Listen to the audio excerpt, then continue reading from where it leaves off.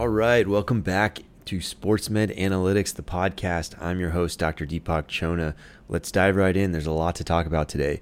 Starting with Zach Wilson. So the young Jets quarterback now has a meniscus tear and a bone bruise. And that is pretty bad news, obviously, but it could have been a lot worse. And the reason I say that is because the meniscus tear treatment in general is going to be most likely trimming of with a knee arthroscopy, so minimally invasive surgery.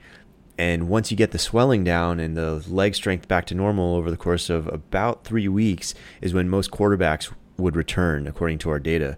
And some may remember Ben Roethlisberger a few years back returning in about 2 weeks from this type of procedure during season. Now, Zach Wilson is not dependent on running. Obviously, he's a primarily pocket quarterback, but as a result of this bone bruise, there is some potential cause for concern, and it's something that's not a slam dunk to have resolved by week 1 of the season. I do think we'll see him play week 1, but the more you run and the more you practice on a bone bruise, the worse it gets and the worse the swelling and the pain gets with it.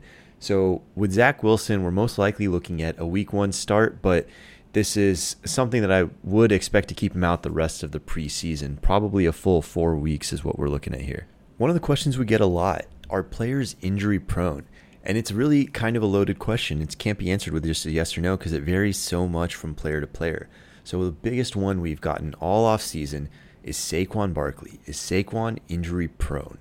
Well, if we look back at last year, we would have actually maybe expected that decline in performance. The Giants' O-line was terrible. That's not even something that's debatable. If you look at their run blocking, it was 4th worst in the league according to PFF models. Great analyst over there, Ted Seth, has really put together some excellent and informative models, and they are very clear that the Giants' run blocking was just awful. But are they going to ball out now? And that answer is probably not as well. But if you look back to the first 2 years of Saquon's career, he was putting up 1,500 to 2,000 total yards in each of those 2 years. And the Giants' O-line was still only around league average. So they've obviously added first-rounder Evan Neal, kind of a mountain of a man. And then they've added another O-lineman later in the draft. So we have to think the Giants' O-line is going to be significantly improved. And ACL data would have predicted also that Saquon would have an off year.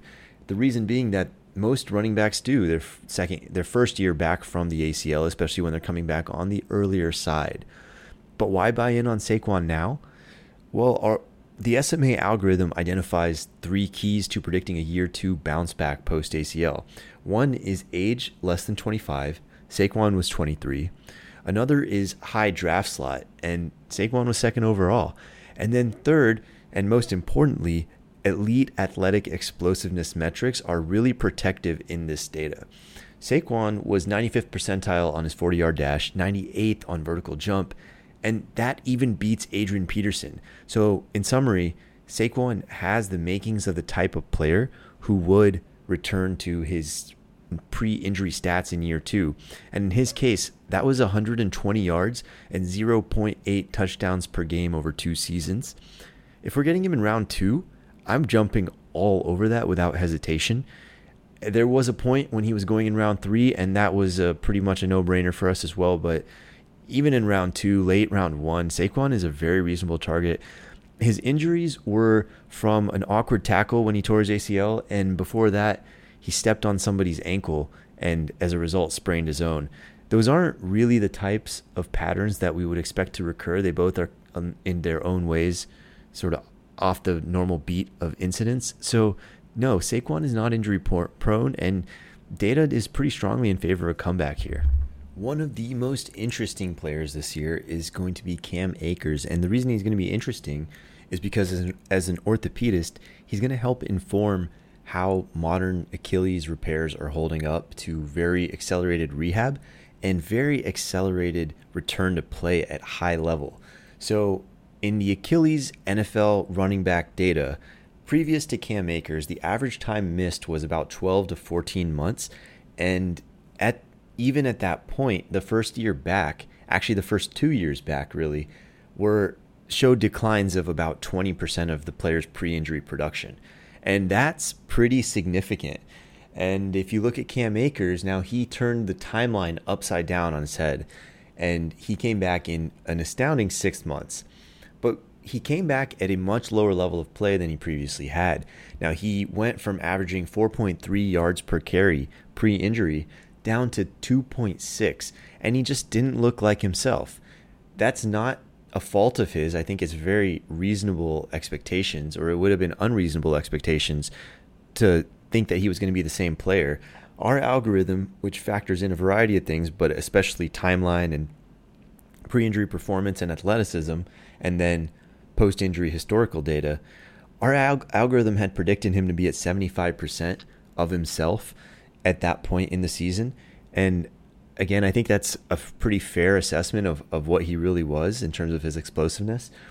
But if we look at what it says now, we're looking at Cam Akers hitting 90% about week 6 is what our algorithm is suggesting. So at 90%, you're looking at nearly the full strength player. I think at that point, he's, in my head, a very serviceable player, but he's going pretty early, around 3 to 4, and he's likely to get some opportunity, but he's also likely to be in a timeshare backfield.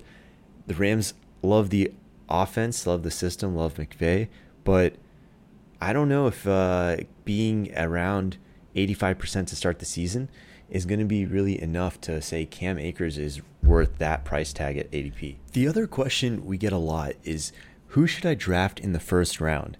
And there's a couple of really important considerations to think about here.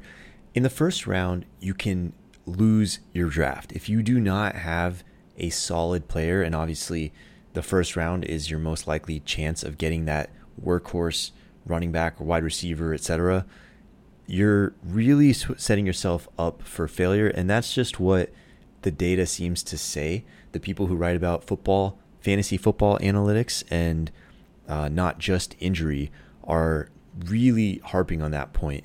The second thing that they talk about is that in the later rounds, the end of a draft, you're more likely to get a good running back than you are a good receiver. And that to me is almost counterintuitive when I think about the fact that receivers are usually 2 to 4 per team, some of whom are useful, up to about 3 usually. But if you look at running backs, they just get hurt so frequently, and the backups are so much more unpredictable that they seem to really be the more successful hits at the end of drafts. And now, to my point, the injury analytics on round 1, I'm actually leaning receiver this year. And the reason is that if you look at the injury rate per play, a rush is a much more high-risk play than a reception. And a guy like Deebo Samuel, if he continues on with last year's game script, because he's rushing the ball, he's at a 20% higher injury risk than his more finesse catching counterparts at wide receiver. So in that case, I'd much rather have the finesse guys, Jalen Waddle and Jamar Chase, etc. But if you look at the options in the first round, you got Devontae Adams, you got Cooper Kupp, Justin Jefferson. I really like Stephon Diggs, and part of that is a very consistent target share. Part of that is a stud QB in Josh Allen, who's clearly trending in the right direction. And then part of that is that he's likely to get a consistent red zone workload. Even though Josh Allen takes some of those for himself with the running, the chances of any of those receivers playing well and playing the whole season is just simply higher than a running back who on average will miss 2 games per year. Darren Waller is a really interesting case to me. Now, he was a huge disappointment last year, and especially to me, having traded for him after his week 1 performance, Darren Waller was a dud of a player.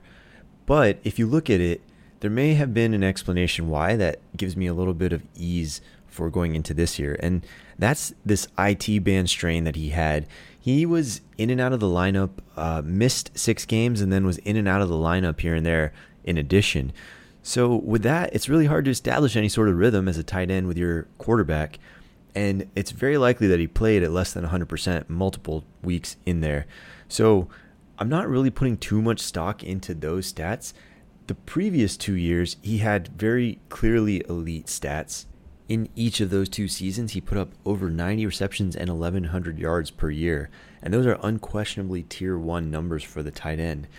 But if you look at where he's going now, Fantasy Pros has him at slot 49 around the likes of Michael Pittman Jr. and Brandon Cooks.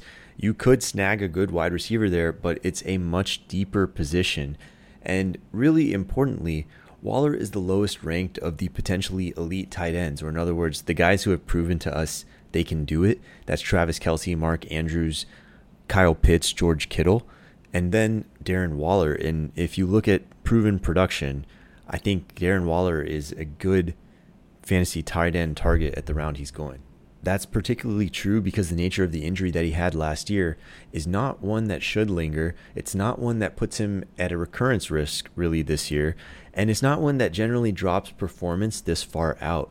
So again, Darren Waller, I think, should come in totally healthy if things hold up and should bounce back from what was a very clearly off year last year. Now, I briefly want to address something that came up on Twitter this week. I was talking about the Zach Wilson injury, how we nailed the pick, and how David Chow had put out a pretty aggressive headline, sort of matter-of-fact type headline, making the assumption that his video analysis was going to be definitive, that Zach Wilson did tear his ACL, and Chow was a total class act. He apologized for the headline, et cetera, et cetera. But I do want to voice this opinion that, I have a lot of friends who do NFL injury analysis. I have a lot of people who I respect who I haven't met yet, but I do certainly respect them and their work. And David Chow is in that group. But I do think I'm the number one best at predicting recovery and performance, and it's because we use just what I believe is a better process.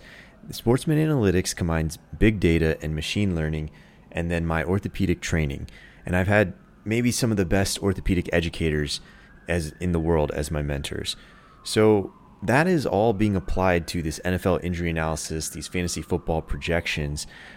And for that reason, when we approach this as a non-medical hobby, passion, whatever you want to call it, but it's just very definitely not medical. We do not treat these patients. We do not use any physical exam, MRI, et cetera, et cetera.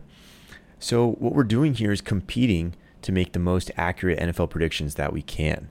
And when we do that, when I've grown up idolizing the likes of LeBron James, Tom Brady, Kobe Bryant, so we try to emulate their mentalities. And that's why we bring maximum confidence, maximum hype, maximum focus to all of this. And I am having way too much fun to stop talking trash. I will continue to do so. But just wanted to clarify that that's where we come from. That's why we feel the way we feel about the confidence that we have in our predictions. And it's also why Sportsmed Analytics is quickly rising to the top of the injury analysis game. So follow us on Twitter, Instagram, YouTube, TikTok, and hit us up in any way you like. And we will be happy to continue this discussion and talk about any players that you're missing, anybody questions that you need to have answered before you do your drafts or before you set your waiver wires or whatever it is. We've been getting a lot of questions about Michael Gallup, the Dallas Cowboys wide receiver. I do love his upgraded role on their offense now that Amari Cooper is out of the picture. And I do like Dak Prescott. I do like a healthy Pollard and Zeke as supporting cast in the backfield. But you're going to have to take Michael Gallup over guys like Chris Olave, Alan Lazard, Tyler Boyd, MVS, and that doesn't really make sense to me. A February ACL surgery, which is what Gallup had, on average would mean a November return, and there is variation up and down from that average timeline of about 9 months, but our algorithm shows that production should lag about 6 months even behind that for Michael Gallup, and that's partly based on his age. He's 26 years old, so kind of middle of the road for a wide receiver. Nothing of concern there. But his athletic metrics pre-injury put him around the 50th percentile, so about average. And on average, we see a pretty significant decline the first year back from an ACL surgery for a wide receiver. And that decline is especially heightened when they are coming back quickly. And this would be the case if we see Michael Gallup before the end of the season. So in this case, I got to be out on the player, even though I do really like his talent. He is a buy still for me in Dynasty Leagues because I don't think this is going to really affect him too greatly going forward, especially next year and beyond. But as redraft, got to be out on this one. The last guy on our list today is DeAndre Hopkins. He was a stud for many years in a row, 2013 to 2020, missing only 2 games in that whole time, playing with questionable or probable designations many times. But 2021 was really the first time when he's had real injury that's kept him out of the lineup. And he, of course, had a bit of a dud of a season. He had some good games in there. But now we're looking at 2022. And DeAndre Hopkins has to serve a 6-game suspension for PEDs. No way around that. But we're also not forgetting, people when they're drafting are remembering that he had an injury at the end of last year. The key, though, is that DeAndre Hopkins had the type of injury, an MCL, which isn't the type of injury to cause him long-term problems in that knee starting next year. He's also not likely to have a performance dip. It's not as hard of a recovery as the ACL. And as a result, DeAndre Hopkins is probably being undersold right now as a guy who's coming off of injury, has also a suspension, and his value is susceptible to being depressed. All right, my friends, that is all for today. Thank you for joining. As always, hit me up on any social platform. Let us know who you want to talk about, and we will see you soon.